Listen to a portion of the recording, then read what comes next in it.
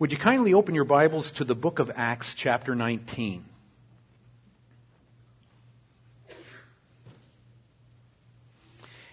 We're going to continue our study in the book of Acts, and what Luke read earlier really bears or has a great deal of bearing on the passage that we're studying today. And what I would like to do is actually read through that portion that we're going to look at and kind of give a little bit of a historic narrative, a little background as to what's involved in this text. And then after we're done with that, I'd like us to move into an understanding of ways that this applies to us even today. One of the beautiful things about the Word of God is it's timeless. And what we read from the time 2,000 years ago to what we see today, there is no difference in the sinful nature of man, in the need that we have for our God, in the desire that we have to live for His honor and glory. And as we read even these older texts, we find, or I should say texts that are really referring to older events, we find that they are very apropos for us even today. In addition to what I'd like to read, I also have some pictures to show you. This was maybe 2 years ago. My wife and I had the opportunity to visit Ephesus. And the events that are unfolding here are taking place in the city of Ephesus. And so there are just a few slides that I'd like you to see that'll give you a little bit of a mental image of what's going on in the city. We'll bring up the first slide, but then I'd like to begin reading at verse 21 of chapter 19.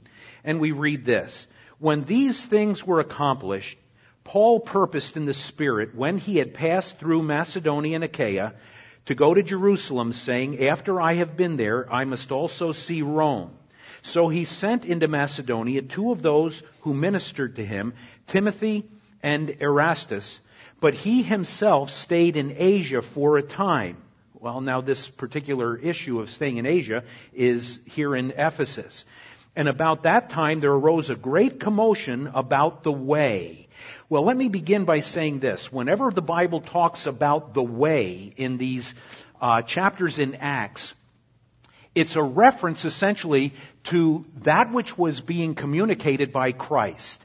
It was a focus upon the grace of God as it was seen in the gospel. It was the realization that there were people following a new way. It was a way of abandonment of self to the person of Christ and what He did in dying for their sins, in being buried, and in rising again from the dead.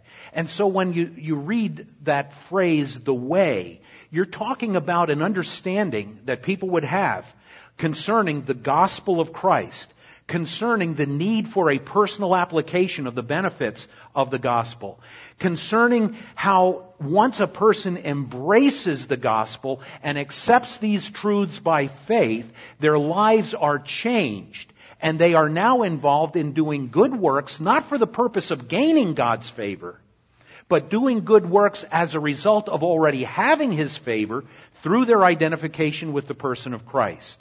And so we have this introduction of the way at the city of Ephesus.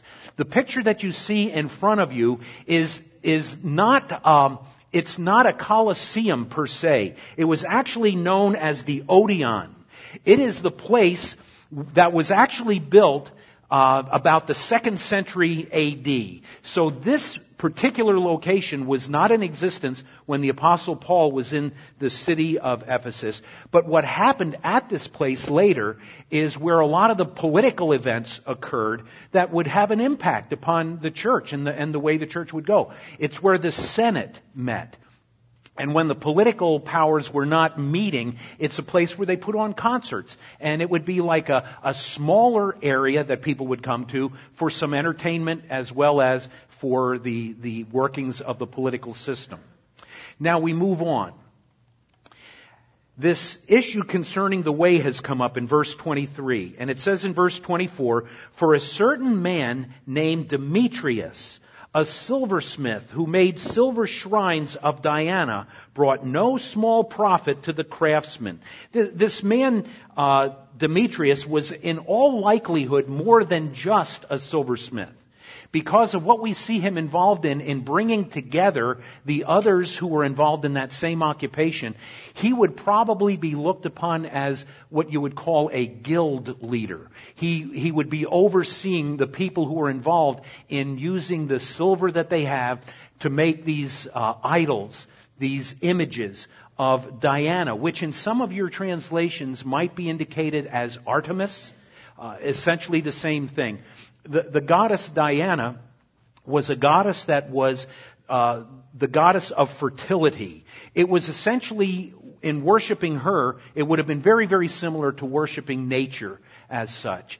And in this case, there were images of this goddess that they would bow before and they would pray to and they would worship. And certainly we saw a description of how people would do that from what Isaiah the prophet had written earlier. This picture that you see before you now is merely to give you a little bit of an idea of what the city was like. The temple to Diana, which was, by the way, one of the 7 wonders of the ancient world. It had to be an incredible place. It's no longer in existence. Basically, all you see now is a foundation of that temple. But this will give you an idea of what some of the structures were like and the columns that were used for some of the buildings. If you go on to the next picture, this is a picture that many people would think was the place for the worship of Diana, but it really was not. This is called Celsus. It was the library. This is where they kept the scrolls. And there were literally thousands of scrolls that were kept in this place. And if you were to compare the intellectual capabilities of the people in the city of Ephesus, they would rival almost every other city in the known world. Alexandria had an incredible library, and a lot of study was done there in Egypt. And a lot of the Christian background of what we understand about the Scriptures today actually came out of Egypt. And there were Egyptian Christians who wrote a lot to help our understanding today. In this particular library, you would have probably found mostly references to the idolatry of the day, to the goddess Diana, and that's what you would find at this place. If you go to the next slide, you find that there are still goddesses showing up there, but they're of a completely different nature. Nobody worships this goddess, but I thought that would be nice. I'm done. Okay.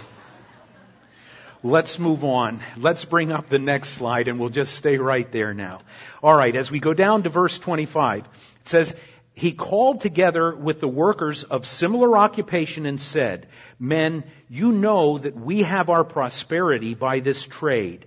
Moreover, you see and hear that not only at Ephesus, but throughout almost all Asia, this Paul has persuaded and turned away many people, saying that they are not gods which are made with hands. Well, now just once again, we'll pause here. Something incredible was happening when Paul would preach a message about the way. When he shared with people that it is the grace of God that brings us to the place where our sins can be forgiven and we can be granted eternal life. It is the substitutionary sacrifice of Christ that when we recognize that He died in our place, we put our trust in Him, not in anything we can do, but we trust in Him alone. By the power of His death, His shed blood at the cross of Calvary, therein we find cleansing from sin, and we find the Lord taking upon Himself all that we owe and granting to us His righteousness, so that in the sight of God we stand before our Creator as those who are as righteous as He Himself is. And that is how we find ourselves able to come into the very presence of God and able one day to enjoy His presence literally forever. Everywhere Paul went, people were impacted by that message. Everywhere he went, lives were changed. Every time he would preach the gospel, there were people who would embrace the truths concerning Christ, and it meant that they would then abandon those things in which they had been previously engaged. Well, now Demetrius recognizes all of this. And what he understands is, as people are being converted and they're moving to the truth of the gospel, our jobs are in jeopardy. The very images that we sell, those are the means by which we support ourselves. And if Paul isn't stopped, if something doesn't come to prevent this man from proclaiming this gospel, we're going to be out of work. We're not going to have any means of employment and of occupation. And so Demetrius calls together all those who are part of this guild. And then we come down to verse 27.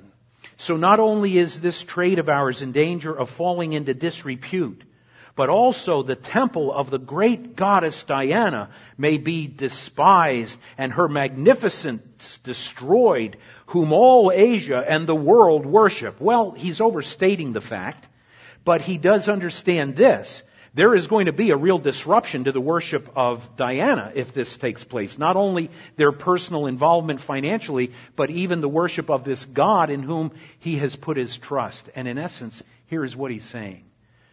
Diana can't take care of herself. That's really what's at issue here. Do you remember how when the Israelites had been battling the Philistines, and Israel brought the Ark of the Covenant into the camp when they were being defeated at the hands of the Philistines, and then the Israelites cheered, not realizing that their sinful idolatry in and of itself with them as supposed followers of the true and living God had essentially driven his presence from them. And all they had was this material ark without the presence of God. But in their mind, they thought, well, if we bring this to us, then God is going to fight for us and we're going to beat the Philistines. And you know what happened. The Philistines, and they came into conflict, and the Philistines won and took the ark. And then you remember what happened with that. They took the ark into the temple of Dagon. And they left that ark there, and God manifesting the reality of his person and the power of his being. When the people woke up the next day, Dagon had fallen on his face. They put him back up again. Next day, he fell, and this time his head and his arms rolled off, and some of it rolled on to the little entryway. So people that worship Dagon from that day on would never step on that entryway again. They would step across it because Dagon's head was there. Would that tell you something about your God? There is a problem that's there. And the true and the living God will not share his glory with any other so-called God, which there aren't any. But there are those that make their own gods and they worship them. Do you remember what happened with the prophets of Baal when they faced that conflict and that contest with Elijah? And Baal was not able to respond because there is no God Baal. He's a figment of imagination, and if there is anything that seems to demonstrate his power, it's a demonic influence that's being worked through him. And when the true and the living God was put face to face with this Baal and the worshipers of Baal, it was God who responded, bringing fire from heaven and consuming not only the sacrifice that had been placed on the altar, but all the water around it that had been poured on to make the prophets of Baal and the people understand that there was a true God. And his name was Jehovah. Well, now there's another God. And this God, Diana, is supposedly being worshipped by a large portion of the world. And Demetrius does not want her name coming into disrepute. And so he is calling now for some action. And the action as it unfolds in verse 28. Now when they heard this, they were full of wrath and cried out saying, "Great is Diana of the Ephesians." So the whole city was filled with confusion and rushed into the theater. What you see on the picture in front of you is the theater in which this event took place. If you go on to the next slide, you'll notice, I don't know how clear it is, but you can see how large the theater is on that hillside. And by the way, you see the hill behind it? This whole archaeological excavation had to dig through that mountaintop that stretched all the way across the city to another mountaintop. And it's like they had to remove a mountain to get to this. There were earthquakes and a variety of different geologic events that took place in this area that literally covered the city of Ephesus. So everything you see now has been the product of years and years of excavation and digging out. When they dug out this theater, they began to understand just how large an event was taking place here. That theater holds 25,000 people. That is huge. And even by today's standards, I mean, if you were to go to a football game, we used to go to what's called the Big House. Not for prison, but for football up in Michigan. And the Michigan Stadium will hold about 110,000 people. If you were to extend this same structure the way the Michigan Stadium is built, it would hold the same amount. So there is this rush of people now into this theater, thousands and thousands and thousands of people coming into the theater. And it says, when they heard this, they were full of wrath. They cried out, great is Diana of the Ephesians. So the whole city was filled with confusion and rushed into the theater with one accord, having seized Gaius and Aristarchus, Macedonians, Paul's travel companions. You're going to come across Gaius again in the 20th chapter, but you're also going to see Aristarchus on a number of different occasions. When you get back into Paul's writings to Timothy, Aristarchus appears with him once again. So these were two men who were partners with Paul in the sharing of the gospel. They traveled with them, and the crowds grabbed these two guys. Paul apparently was not available at the moment. And so they grabbed Gaius, they grabbed Aristarchus, and I need to make a correction because some time ago I mentioned that Paul was taken before the crowd in the theater. That happened in Caesarea, where he made that stand in front of the crowd. And by the way, the theater in Caesarea is very similar to this theater. So let me correct that. Paul was not taken into this, but two of his companions were, Gaius and Aristarchus. Now, you've got 25,000 people screaming, great is Diana. And they know that you believe in someone else as the true and the living God. These guys had their lives on the line. Could we go back a slide? Can we do that? Yeah, there we go. You see the flat area down there where that overweight fellow is standing? This is where these men were brought. And they were taken before a bloodthirsty, crying crowd. And they stood there ready to give their lives for the Christ. It is a humbling event to go to a place like that and understand what took place there 2,000 years ago. As this crowd begins to cry out, we read further. And when Paul wanted to go to the people, oh boy, this is Paul. He wanted to go in there. He tried to go in there. It says the disciples would not allow him. Then some of the officials of Asia, even some of the governmental officials who had come to know Christ as Savior, who were his friends, sent to him pleading that he would not venture into the theater. Why not? He'd have died there.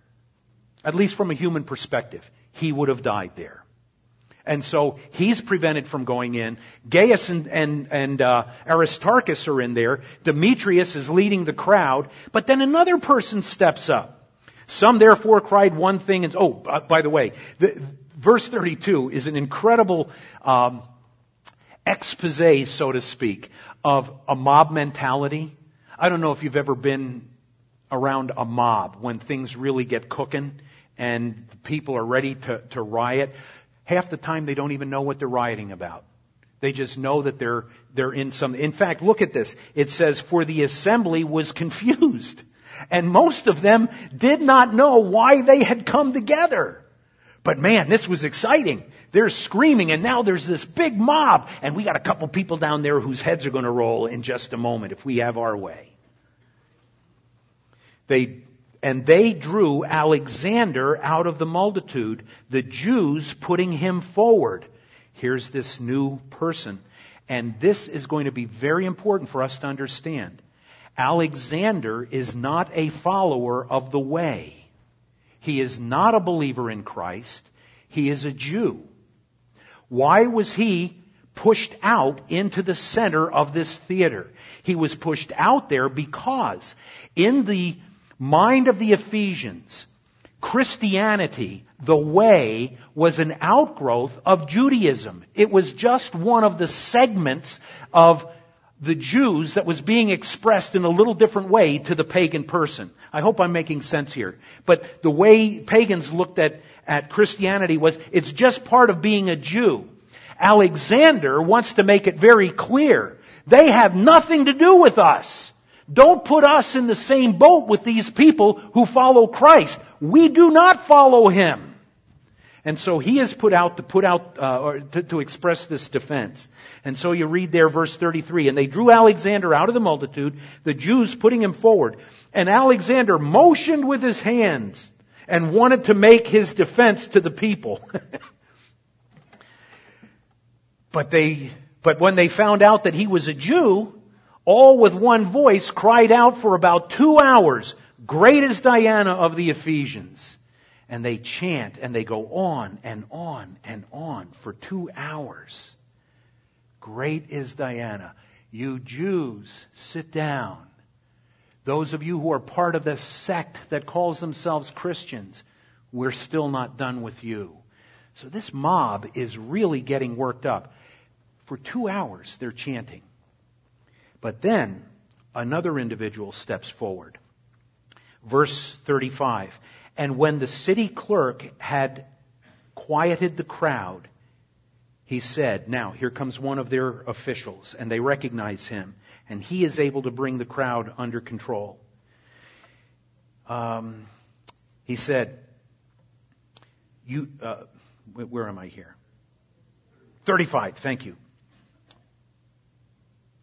And when the city clerk had quieted the crowd, he said, "Men of Ephesus, what man is there who does not know that the city of the Ephesians is temple guardian of the great goddess Diana, and of the image which fell down from Zeus, or in some translations, which fell down from heaven?" We don't know for sure what is being referred to there, but in all likelihood, it may have been a meteorite that had made its way to earth, that they had seen as a sign from Zeus, from the heavens, from the gods who dwell up there. And they're involved in worshiping that as well. Verse 36, "Therefore, since these things cannot be denied, you ought to be quiet and do nothing rashly. For you have brought these men here who are neither robbers of temples nor blasphemers of your goddess. Therefore, if Demetrius and his fellow craftsmen have a case against anyone, the courts are open and there are proconsuls. Let them bring charges against one another. But if you have any other inquiry to make, it shall be determined in the lawful assembly. For we are in danger of being called in question for today's uproar." See, this was part of the Roman peace, the Pax Romana. You didn't get the city worked up. Because if you did, the Romans would think you're in the process of planning a rebellion and an uprising against their authority as the overseers. They had these people under their authority. And what the clerk is telling them is this: if we don't quiet down, you can pretty well expect a Roman legion to be marching into our city very soon. "For we are in danger of being called in question for today's uproar, there being no reason which we may give to account for this disorderly gathering." And when he had said these things, he dismissed the assembly. Quite an event. Awful lot going on. What brought this about? One thing: the preaching of the cross. When you tell people about Christ, and you tell them what Christ did for us at the cross of Calvary, people become upset. And they become very upset for a variety of reasons. The reasons begin this way. Whenever you talk about the person of Jesus Christ, you are going to confront things that other people are either involved in or things that they are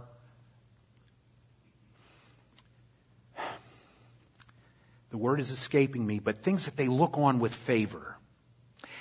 When we take this passage and begin to examine it, what was really nailed here? What did the cross confront? What was the message of the way bringing into view at this place? And what we find is the first thing that it confronted was the dishonest gain. It was the silversmiths who saw that the presence of belief in Christ was going to hit their business. Do you understand that today the same thing happens? When you talk to people about their industry and the inappropriateness of industries today, certain industries, they become very, very defensive. In fact, they become very angry at you. Think about people who are involved in the alcohol industry. When they're confronted about all of the sorrow that's brought about by virtue of people's consumption of alcohol in excess to where they become drunk, and then the excuse is, well, we're not responsible for that. We try to tell people to drink responsibly. And I'm sure there are people who drink responsibly. But I'll tell you this, there's a lot of people who don't. And they're killing a lot of people. And they're beating up a lot of people. And they're stealing. And they're living lives of no value as far as society is concerned because they're so consumed with this product. You know what? If you start talking against alcohol, you know what happens? You get the industry mad at you. They start getting upset. You talk about the pornography industry, and you try to intervene and try to prevent pornography from spreading. And I want to tell you, you talk about that being an uphill battle.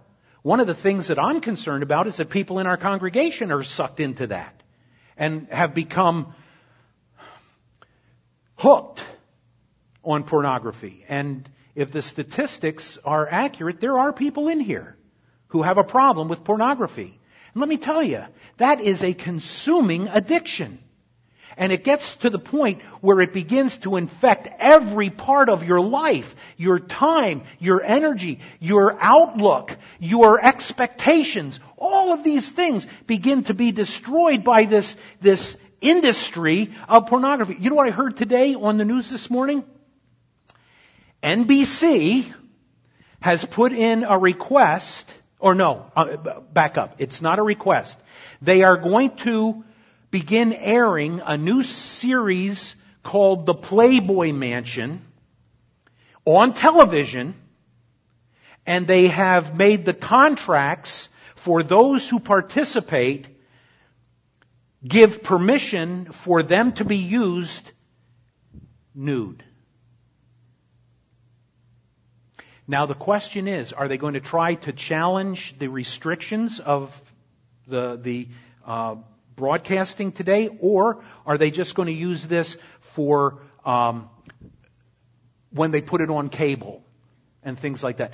I don't know. But do you see what's happening? There's this constant downward flow.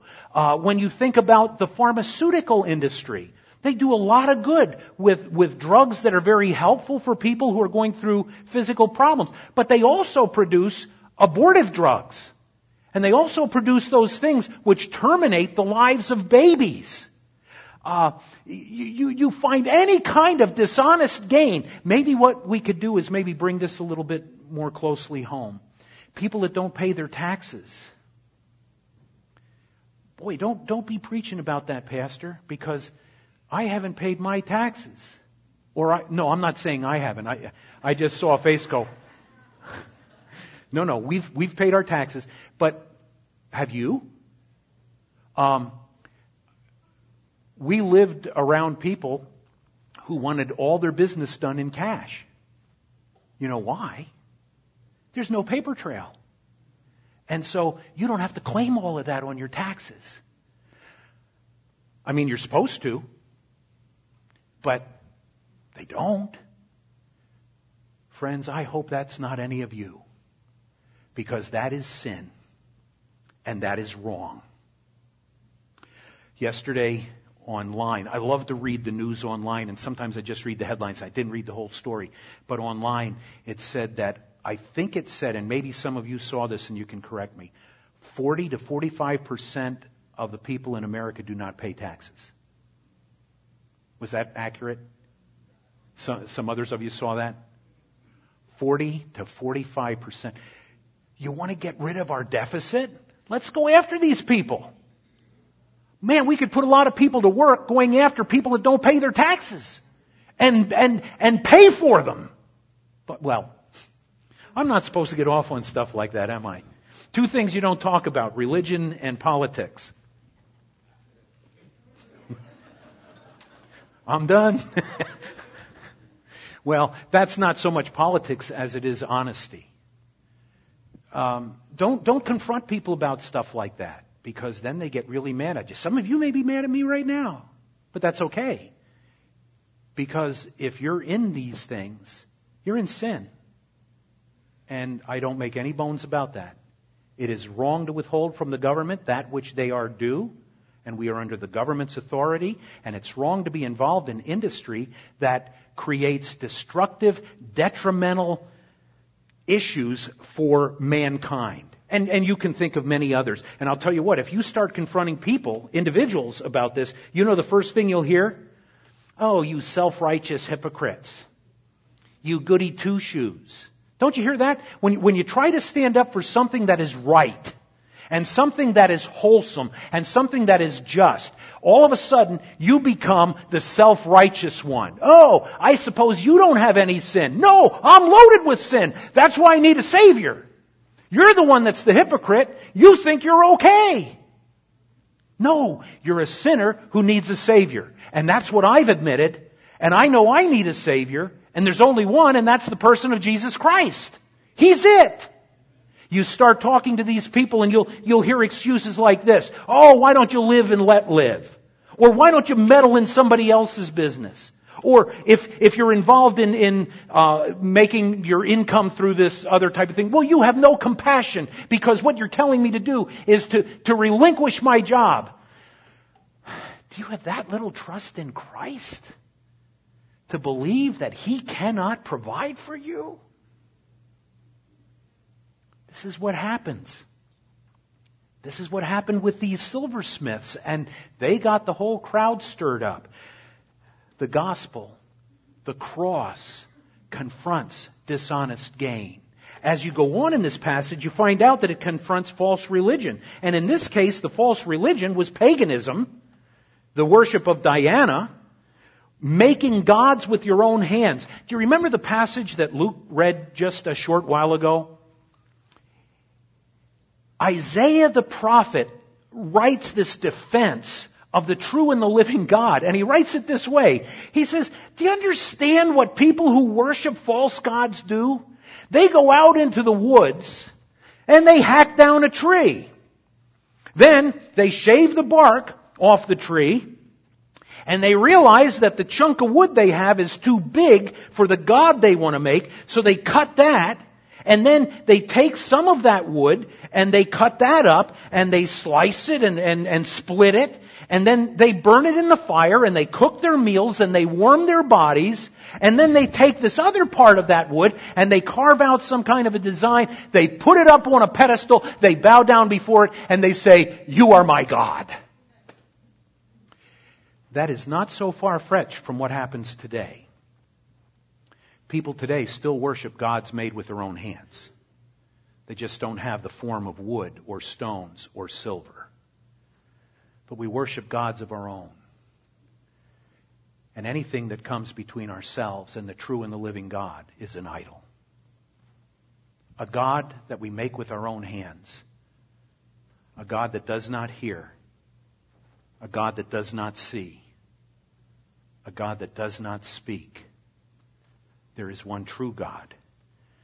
And He has shown Himself to us through this book. And He opens our eyes to Him through the person of Jesus Christ. Another false religion that kind of centered here, or I should say rose here, was Judaism. Truth of the matter is, Judaism today is a false religion. Oh, don't talk about the Jews. I'm not talking about the Jews. I'm talking about the realm of belief that many of them embrace. Judaism was designed by God to be embraced by a people that He set apart for Himself in order to prepare the coming of the Messiah and to be a shadow of the reality of what we find in Christ. And when the Jewish prophets wrote, and when the Jewish kings wrote, and when those who preceded some of those individuals that reigned as kings, and they inscripturated the passages of God's Word that we have, it was designed for the purpose of pointing the Jew to Christ. And when Christ came, they said, we have no king but Caesar. And when they rejected Christ as a people, they received a blindness that will not be taken away until that day that the Lord Himself intervenes on their behalf. And for some, that will not come until the tribulation. And then many Jews will trust Christ. In fact, probably a third of all of the Jews will trust Christ, and the other 2/3 will die during that period of time. And then Israel will believe in the true and the living God through Jesus Christ. And let me tell you something. If you don't recognize Jesus Christ as God, you do not worship the true and the living God. Because He is seen in the person of the Father, the Son, and the Holy Spirit. And to exclude any of the persons of that Trinity is to worship a false God. That goes for some who call themselves Christians. That goes for Islam. That goes for Judaism. See, this is where the problem comes, and it leads us to the final concern, this final confrontation. The cross confronts independent pluralism. It's the only phraseology I knew how to use, but in essence what it means is this. The cross of Jesus Christ is exclusive. There is no room for compromise. There is no room for twisting truth to somehow make the reality of who Christ is more palatable to people who do not believe in Him. There is one way of salvation, and it's found in the person of Christ. Neither is there salvation in any other, for there is no other name under heaven given among men whereby we must be saved. And every time you preach the cross, you confront everything that is not in alignment with the truth of who Jesus Christ is and what He came to do. Listen to what the cross does. Let me just read these verses. You can write these down if you wish. 1 Corinthians 1:18. For the message of the cross is foolishness to those who are perishing, but to us who are being saved, it is the power of God. Ephesians chapter 2, verse 16. Speaking of the Jew and the Gentile and what they must do to find forgiveness in life. That He, speaking of Christ, might reconcile them both to God in one body through the cross, thereby putting to death the enmity. That battle between a holy God and an unrighteous man, put to death in the cross. Colossians chapter 1, verse 20. And by Him to reconcile all things to Himself, by Him, whether things on earth or things in heaven, having made peace through the blood of His cross.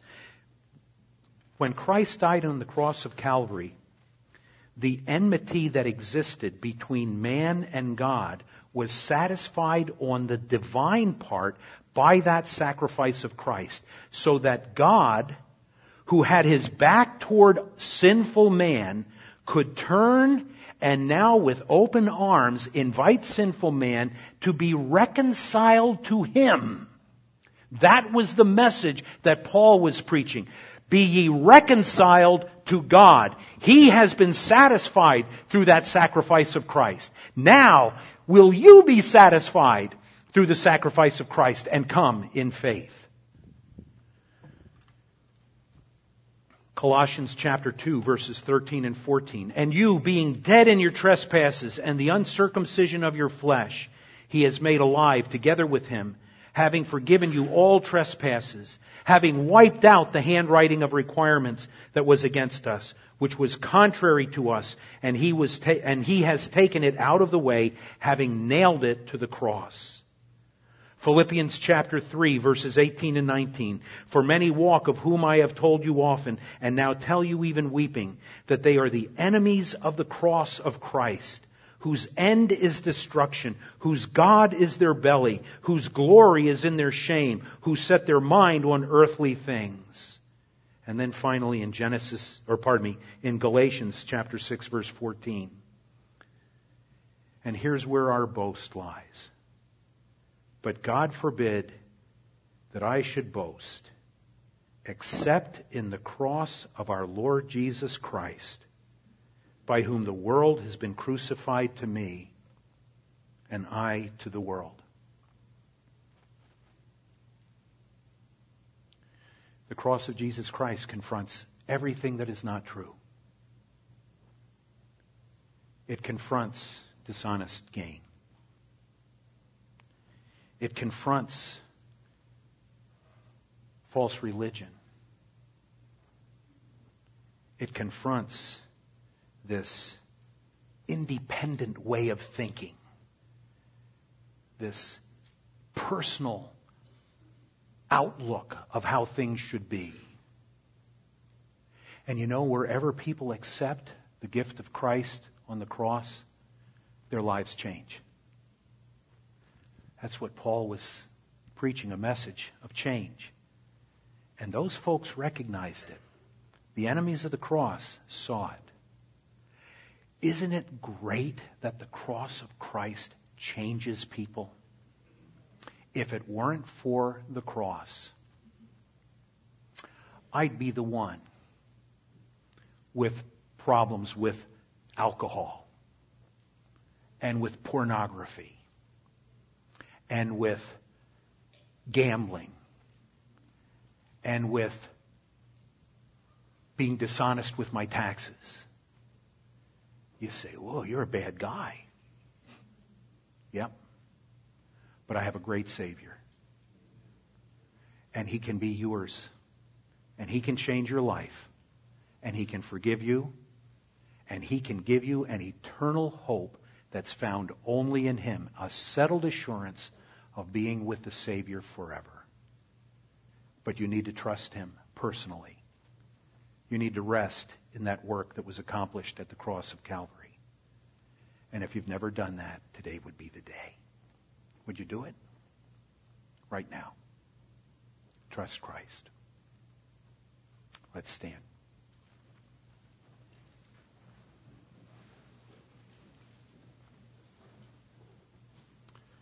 Father, it is truly a privilege to gather around your word as a body, primarily of believers, but Lord, we know that there may be some here who have never trusted Christ. Perhaps there are those who have heard the gospel time and time and time again, and maybe today is the first day that it actually made sense. I pray, Lord, that you would cause them to open their heart and to put their faith and trust in Christ as their Savior. And for those of us who know Christ, give us courage. Give us the courage to confront those things that are evil, that are corrupting, and that ultimately will be the evidence that man by himself is damned. Honor yourself, we pray, through this time in Jesus' name.